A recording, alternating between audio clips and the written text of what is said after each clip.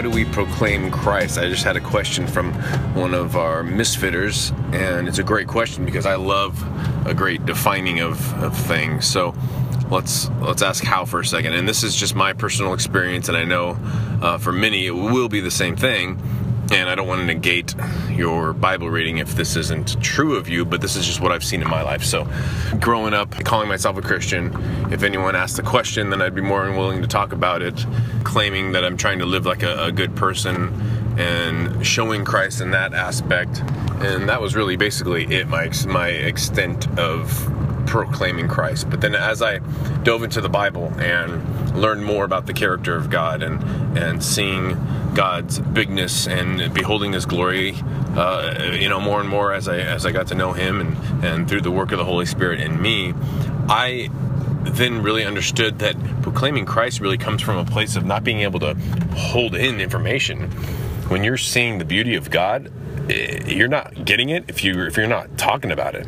Like I could not shut up about it. And to the extent that, even my loving wife was like, hey, you're really posting a lot of stuff lately, on whether Facebook or whatever. And I'm not saying that you need to be an adamant social media proclaimer.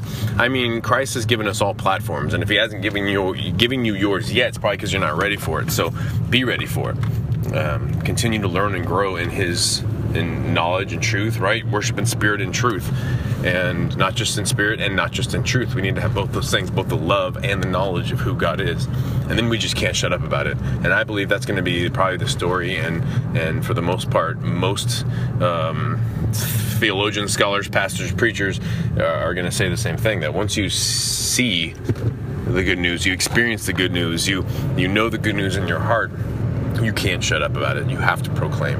And so there's probably something wrong with your devotion time, with your prayer time, with your reading the Bible time and growing.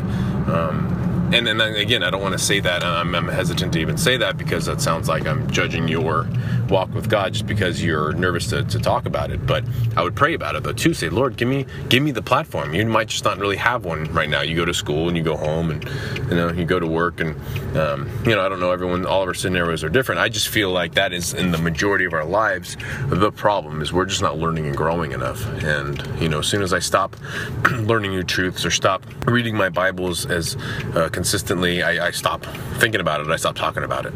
And so it's really our own personal lives of striving for Christ that's going to, in turn, help us to not even think about proclaiming Christ. We're just proclaiming Christ. Somebody talks about something and all you want to do is bring it back to Christ, or you want to bring Christ in the conversation. So, love you guys.